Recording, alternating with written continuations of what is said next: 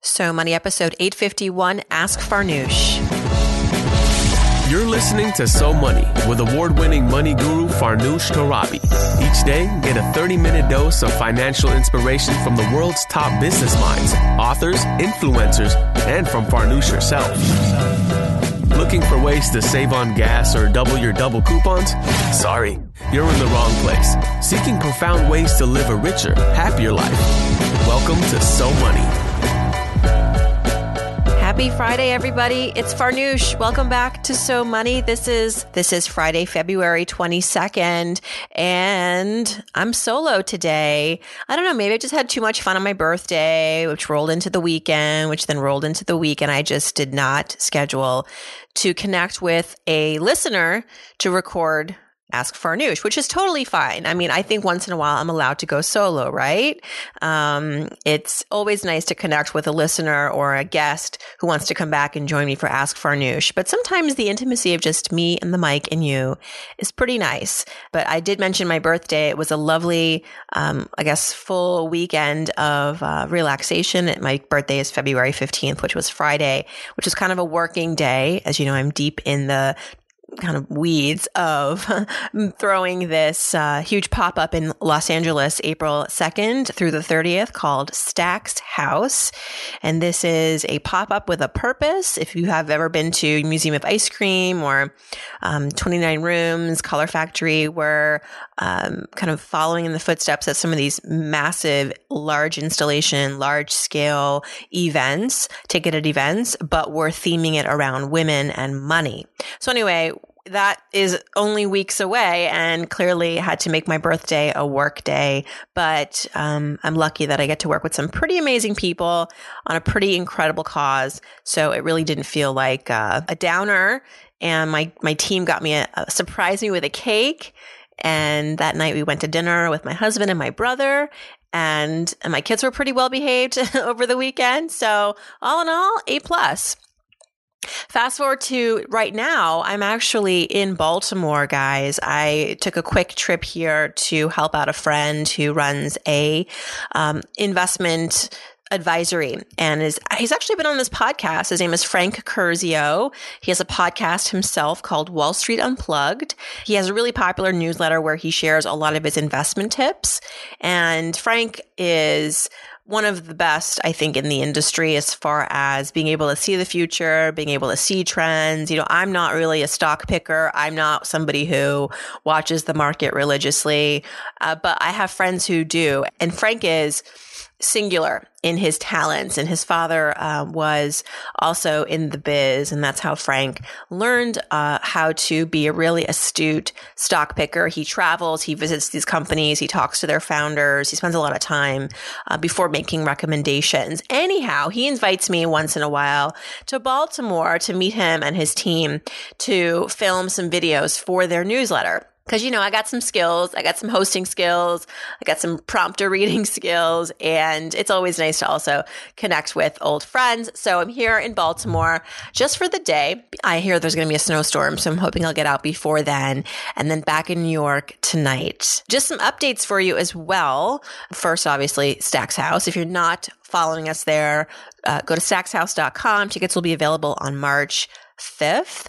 And then you can go to Instagram at Stack's House and get some financial inspiration. I think our Instagram is pretty fun. So I also answer questions on Mondays in our stories at Stack's House. So if you've got money questions, it's another way to connect with me on top of going to my handle on Instagram at Farnoosh Torabi, which is where a lot of today's questions come from.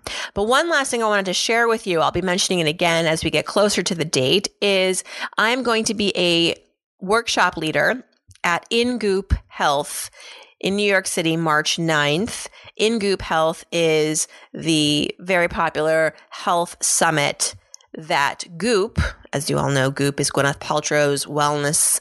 I don't even know how to describe it. It's so many things. It's sort of this, well, it's a media company, but really it's becoming more and more of a go-to destination for all sorts of wellness advice, wellness resources. And they throw this incredible weekend of relaxation in New York. It's happening March 9th this year. I'm going to be running a workshop on, what do you think? Money. which it's really nice to be folded into something like this, because I think that money, when you take care of your money and you're at ease with your money, I think that goes a very long way in your overall wellness, right? So I will be there, and I believe tickets are still on sale. Goop.com/ingoophealth. All right. So speaking of Instagram, that's where almost all of our questions today come from. Probably all of them. I'm a little behind on the Instagram because so many people are now asking. I guess I've been sharing it way too much, but here we are. Lots of people coming to the Instagram. And so if you haven't heard from me yet, and it's been a couple of weeks, it's because I'm just trying to get through all of the questions. And here's a tip. If your question is extremely long, like I would say more than 200 words, it's going to be hard for me to get back to you. So just keep that in mind. Brevity wins. But I know sometimes you have to give details. So I get it. You got to balance it. Our first question today comes from Heidi. And she says, I want you to know that I love your podcast and I've been obsessively listening for about a year now. Well, that is a really nice thing to hear. Thank you for joining us. Her question is this. Ready? My husband and I bought a home about 6 months ago. However, we own another property that he inherited from a deceased family member.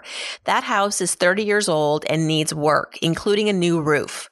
We're currently leasing it for a very little amount, about $500 a month, and saving that money to do repairs. We're thinking in the next 6 to 8 months, we'll have enough money to complete the repairs. And at that point, we have to make a decision. Do we sell the property or do we continue renting it? If we sold it, we could use a good chunk of the money to pay down the principal on our home, our primary home that we're living in, enough to take off the mortgage insurance, which would be awesome. If we rented it, we could raise the rent and bring in an additional $900 to $1,000 a month in income, which would also have its perks. What do you think we should do? This question comes from Heidi. So Heidi, I think this question comes down to a couple things. One is the math, which you have started to do. Great. Secondly, it's about what you want to do with your life, because being a homeowner and being a landlord to some extent, there are a lot of responsibilities that you can outsource. You can have a management company take care of sort of the day-to-day repairs, things like that. But, it is something that you have to be managing to some extent. And do you want that in your life? But first let's talk about the math, which you have done a little bit. So you have estimated that selling this home, the second home, could help to pay down your mortgage and then also take off that mortgage insurance. What is that savings? Right? What is that savings for the insurance? Plus, what is the savings of not having to pay taxes for this second home, not having to pay the maintenance for this home potentially? If there's, like you said, you're doing the repairs now, but down the road, there could be more things that come up.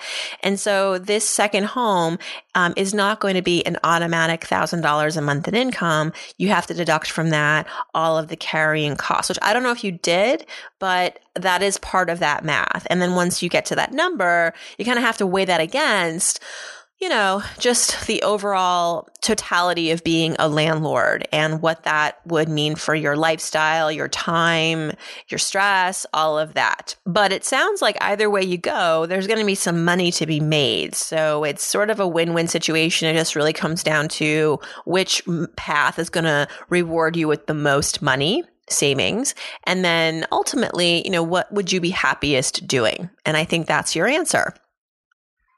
Okay. Now, speaking of real estate, Alexis, 22 years old, has a question for me on Instagram regarding how do I get into the game of investing in real estate? I just bought my first home with my boyfriend, but I want to start investing in other homes so I can flip them. My only other debt is my car and about $3,000 in credit card debt. Can I take my savings of a couple thousand and turn it into tens of thousands of dollars via real estate? I also want to add, this is Alexis, that I don't have a ton of money, but that's why I'm thinking about it now. I'm only 22 and I've had my head above water, but by the time I'm 30 with kids, I don't want to feel like I wasted my 20s and feeling regret that I didn't start thinking about this sooner. All right, Alexis. Wow. What would I tell my 22-year-old self? You're way ahead of the mindset game, I'd say. I wasn't thinking about this kind of stuff when I was 22. So kudos to you for really having a plan and wanting to optimize your 20s. I think that's really admirable. I would just say that there's a lot of hype in the real estate investing sort of game as you describe it. And I would shift the mindset away from thinking of this as a game. Real estate, if you're looking at it as an investor, it's an investment strategy. And what does strategy require? It requires knowing the rules, a lot of research, talking to other people who have been there, done that. It's not like throwing darts. It's not gambling. There are risks, of course, with any sort of investment in real estate. It's a big toll because it's a lot of money up front to get into this sort of strategy, real estate investing strategy. I think that what I would do, you have so much interest, you have so much enthusiasm, is just really go deep into learning as much as you can about real estate, targeting an area, like maybe it's where you live, perhaps it's other cities, but you really need to have an understanding of the market. That's number one. Yeah. What does it cost to buy a home here, a second home and a rental home? What is the rent? Is rent stable here? Is the renter life stable here, right? So that means, am I going to have consistent positive cash flow? And you should talk to as many people as you can who have had experience. That's the best way to learn. They will tell you their mistakes. They will tell you what not to do.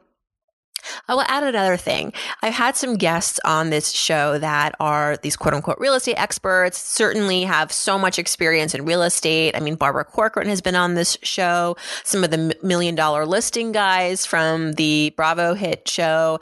And just this week, we had Casanova Brooks, who is a real estate agent, and he sold like over 40 units in his first year as a real estate agent. And I've also had on these two women who are the founders of Good Egg Investment. So Good Egg Investment might be something to look into down the road. I don't think you're ready yet because it does require some substantial capital. A couple $1,000s is not going to cut it. And frankly, at your age, the most important thing is to have savings. Don't cash out your savings for something that's risky, like real estate that you don't have a ton of experience in. But goodegginvestments.com. This is a site, basically a company, these two women founders, these two mom founders who have a lot of experience in real estate investing, have created a fund where people can invest in the fund, and that fund essentially invests in real estate projects. So multifamily homes, single family homes all across the country. So it's a way to sort of, ride the real estate market as an investor without putting all your eggs in one basket. So I guess that's where the name comes, Good Egg Investment. It kind of spreads your diversity, spreads your allocation. So that my point is that there are opportunities like that too, to get into the real estate market without all the sort of elbow grease, right? Of like doing all the work of trying to find a place and maybe doing the repairs and getting it up to market and, renting it and all of that, that if you just kind of want to take advantage of what you see to be the appreciation of real estate in the market, that's some way to do it. But really, at this stage, it's about research. It's about getting comfortable and living your life. I mean, you have years until you're 30, and I'm someone who's almost 40. I'll tell you, that you're going to get to 30 and you're still going to feel like you're in your 20s. I mean, 30 is no longer, I don't think, the end all. I mean, you have so much life ahead of you. We're living longer. And so don't overwhelm yourself. Don't stress yourself that you have to have a certain life by the time you're 30. Just do you. Do you, and keep listening to So Money. Thank you for your enthusiasm, for the question. It's really smart. I'm really excited to hear that you have these ambitions. As you know, I'm a big real estate nerd too. So I applaud you, Alexis, and thank you so much. Have a great weekend. Lisa It says that she has two questions. She discovered the podcast and she's been loving it. Thank you, Lisa. And so this is a two-parter question, she says. First is, I started a new job about 6 months ago, and prior to that, none of my jobs offered any retirement savings. So I started a Roth IRA. At my current job, I have a 401k and a 6% match. I'm contributing enough to get the full match. So now that I have a 401k, do I still need to be contributing to my Roth, or should I just let it sit? So I'm going to tackle this first for you, Lisa. I would say, firstly, congrats on this job with this 401k match. This is really outstanding. This is kind of the best in class. I have not heard anything better than this, like about a 6% match. That's pretty generous as far as matches go. So good job taking advantage of that. That's always the advice, guys. If you've got a 401k match at your work, take advantage of it. If you're not sure how much to invest as much as you can to earn the max match. Okay. Because it's kind of like free money. So her company's giving her a 6% match. She's doing 6% herself. So then effectively she's getting 12% of her income, tucked away into this 401k. But in reality, she's only investing 6% of her own money. The other 6% comes from her company. So that's really great. It's basically like a free raise that's invested in the market. Okay. So meanwhile, she's had this Roth IRA to kind of cover her gaps as she's been transitioning jobs. So I would say, Lisa, that if you can still invest in the Roth IRA and you have you get your tax refund, it's a few $1,000 and you don't have debt and you do have savings, I would, put it towards the Roth IRA, only because, with the Roth IRA, it has a different tax benefit than a 401k in retirement. You can withdraw your earnings in retirement from the Roth IRA tax-free. And so you don't get the tax advantage today when you make those contributions. You don't get any deductions on your taxable income with the Roth IRA. But then in the future, when we don't know where tax law is headed, we don't know where our tax bracket will be, we can at least take advantage of a tax-free withdrawal down the road. Your 401k will be taxed at withdrawal when you withdraw it in retirement. So people like to have a Roth IRA for tax diversity. But also a Roth IRA is handy because, as we know, your contributions, not the earnings, but the contributions can be taken out of the Roth IRA at any time without penalty. So if you did find yourself in a pickle and you needed some money because for whatever reason you didn't have enough in savings, the Roth IRA could be an option to tap. And so there's some flexibility with the Roth IRA that isn't necessarily the case with the 401k. Yes, you can take a loan out against your 401k. I don't advise it. But people, again, like the Roth IRA for the tax benefits and this flexibility in being able to take out your contributions in a jam. So if you have a few extra $1,000 and you can contribute up to $5,500 this year in a Roth IRA or traditional IRA, I would do it. All right, you're not done yet, though. You got a second question. She says, I have a savings account with about $35,000 in it. Lisa says she's 29, single, living in New York. I have no debt. Oh, okay. So that's answered my first question. And her parents paid for her undergrad, and she had a job that paid for grad school. She has no credit card debt. So here's the question. I feel like I should be doing something with that money instead of letting it sit, but I'm not sure what. Living in New York, buying real estate anytime soon seems unattainable. I've looked into CDs, but the rates don't even seem like it's worth it to bother. And I know nothing about the stock market. Any ideas? Okay, so let's recap here, Lisa. You've got the 401k, which you're doing great with. That's 12% of your income, but really just 6% of your real money, the other 6% coming from your job, employer. You have a Roth IRA. You have no debt, no student loans, no credit card debt. You are single, you live in New York, you have $35,000 in savings. So here's my first question. How far will that $35,000 take you if you lost your job tomorrow? Is it 2 months? Is it 6 months? Is it a year? If it's less than 6 months, I wouldn't do anything with it. I would leave that money sitting because you need that money in case of an emergency. That is effectively your rainy day account. If you do the numbers and you're like, you know what? I cut back. I lose my job. I cut back. Obviously, I'm not going to take Ubers anymore. I'm not going to, maybe I'll move. That could cover me for 9 months, maybe a year. I would say that you have a lot in your rainy day account. And yeah, you could take a portion of it and put it in something a little bit more aggressive, not in the stock market again, because this is meant to be money for you in the short term. I would say maybe even, a CD. I know the CD rates aren't much to write home about, but they are better than they have been because interest rates are going up in general. So that the one silver lining is that savings rates tend to go up as well. So savings rates, high yield online accounts, CDs. If you don't need some of this money for the next 2 years, you'll find some really good rates online that are like 2% or more, depending on how much you put in the CD. So I would look at that, but I would not put this in the market. And you're saying you can't buy a house today, but maybe you can in 5 years as you can continue to contribute to this stash, this $35K. So I would just say kind of stay the course. Maybe if you don't need all of this in case of an emergency, take a fraction of it, put it in something a little bit more, aggressive, carrying a little bit more of a yield, like a 2-year CD, a 12-month CD, something like that. Okay, good luck to you. And thanks for listening, Lisa. All right, our next question is from Dina, who says, I want to thank you, Farnoosh. I've been following So Money since I started tackling my $30,000 student debt 2 years ago, and I'm debt-free now. I have a solid 6-month emergency fund, contributing 15% to the 401k, and recently opened a Roth. Woo! Well, my job's done, Dina. I guess this is my last episode. I am changing lives. This is incredible. Dina, thank you for sharing this. And you know what? I had $30,000 in student loan debt. Been there, sister.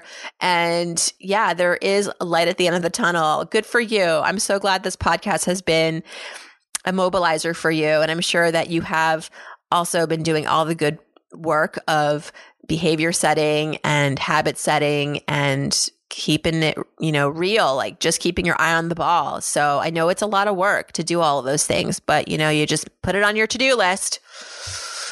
So she says, as a fellow breadwinner, I've learned so much from your own experience, and it's helped me to become more secure and proud about my breadwinning capabilities. Heck yeah. High five. All right. So now my question. Dina says, I recently found out that we are pregnant. Woo! Congratulations. Wondering if you have any resources or advice for developing a financial plan for baby prep and beyond. She says, my job allows 12 weeks unpaid leave. Wah, wah. I wish it was paid. Beyond saving at least 3 months' pay, I'm a little confused about how to budget since I know we will be buying stuff during pregnancy as well. I feel lucky that we are no longer in debt, but the cost of a child is a little overwhelming if I'm being completely honest. Appreciate your thoughts and time. Well, first, congratulations. Not excited that your employer does not pay for a leave of absence. That's just like, get with the program, company X. It's 2019. Okay, let's take care of our employees, please. But you've done some good work already. You've saved. You've got at least 3 months' pay saved, which is fantastic. You don't have debt, which is the biggest thing that you can do to prepare for an event like becoming a parent. I just had a guest on the show who is the founder of MyFab Finance, Tanya Rapley. That's going to be airing soon, but we talked about this. She actually has a book, which you might want to check out about parenting. I'm not sure if it's out yet, but it's coming out soon. So check out myfabfinance.com. Okay, Tanya has a book just about this because she just had a kid. It's been about 3 months and she's become a mom and she's learned a lot. And I asked her, what's your number one tip for expecting mothers and parents? And she said, get rid of the debt. Because here's the thing, you're talking about cost of raising a kid. It's a little overwhelming. You're absolutely right. There are so many expenses that we don't even know about. For example, she said to me, Tanya, when her son was born, they wanted to get him circumcised, didn't realize that their insurance didn't cover that because they deemed that an optional procedure or like a cosmetic procedure. So that was hundreds and hundreds of dollars. When her baby came home from the hospital, they quickly decided that, you know what, putting him in his nursery is not going to work for us overnight. We need to put him in our bedroom. That was her decision with her husband. Not every family wants to do that, but they wanted to do that. It was important to them. So they had to reconfigure their bedroom. And so she's like, I had this baby and I'm online ordering all this new furniture that I wasn't expecting. And, and so there were all these costs that she didn't anticipate, which you having your 3-month savings, it will be certainly helpful to have that. But I would say from now until you have this baby, save as much as you can. Here's a challenge. Okay. This you could do for a week. You could do for a month. You could do it for as long as you can. Pretend like between now and the baby coming, you and your spouse only have one income. Maybe it's his, maybe it's yours perhaps because you're the breadwinner. So just your income is what you're going to try to live off of. His income is completely going into the savings bucket. Try it. I'm not saying that this is going to work or that it's sustainable, but I think that every relationship, this is kind of a fun, crazy challenge to try. Like let's for the next week or for the next paycheck cycle, pretend that your income doesn't exist. We put your paycheck entirely into savings. This is what my friends have done. Some of my really financially conservative friends have done when they've been preparing for a kid, preparing for a big home purchase, preparing to leave a job and don't have another one lined up. So just some crazy advice from your friend Farnoosh. But congratulations to you. Really, this is super exciting. And I'm really honored that you are with us in this community, in the So Money Nation, and that you have done so well for yourself. Kudos. And our last question is an anonymous question from a follower on Instagram. She said, "Hey, Farnoosh, I loved hearing you on the Goop podcast today. But I must," by the way, I was on the Goop podcast. Check it out. She says, "I must ask, you discussed how the card of opting out should never be on the table. However, I would love to know your thoughts on when opting out is sometimes the only option. As a woman that was working as a hedge fund recruiter back in 2007, 2008, I found myself laid off while recuperating from my 3rd miscarriage. At the time, my husband and I were gearing up to start our first round of IVF with a new fertility specialist, so it didn't make sense to start a job. As it turns out, I went on to have 3 more miscarriages, and each pregnancy was even more delicate. It was impossible for me to interview and start a new position during that time. I now have a 4-year-old, but I'm still home. What are your thoughts for someone in my position who will want to work again someday? I never imagined myself someone home full time, but here I am. Many thanks." Wow. So this is, first of all, I feel really honored that you shared this with me. And I, have experienced myself a miscarriage, not to the extent that you have. That I cannot imagine the emotional toll, the physical toll. And so naturally, you took time off work between, the financial crisis and this happening in your life personally. I think, this is why it's important to have savings, or it's important to have a backup plan, right? So that when you are just when life is just too much, you need to have the freedom, the allowance to say, enough, I'm out. I don't know what my plan is, but I need this time. And so I'm really happy to hear that you were able to do this for yourself and for your family. And I know I went on the Goop podcast, and I say this often that I'm not one that believes in opting out as a sort of lifelong goal, right? I love my career. But more than that, I want women to have financial independence, period. And you can't really have that without working. Maybe you came into the world with a huge inheritance. Maybe you got divorced and got a big settlement, but get the money is my point. Get the money. And so then you can make the choices that you want on your terms. You can leave bad situations. You can start your own opportunities. You don't have to wait for them to show up. So that is really what drives me to say things like that can come across as very binary, like, oh my gosh, Farnoosh is, telling us that every woman needs to work, or every woman who opts out is a disappointment or is not living up to her potential. No, that's not what I'm saying. But I think sometimes you have to say extreme things to get people to really think about, the implications of our choices. And it starts debate. And that's really, ultimately what we want is conversation. But back to you and your question, I think that there are a lot of opportunities for women who have left the workforce, who want to opt back in. There's a website actually called Apres, APRES. It was started by moms who wanted to create basically like their version of LinkedIn for the parents who left the workforce, who want to reacclimate into the workforce. So it's a website that offers resources and guidance, but also connects you with the sort of employers that are actually specifically looking for moms.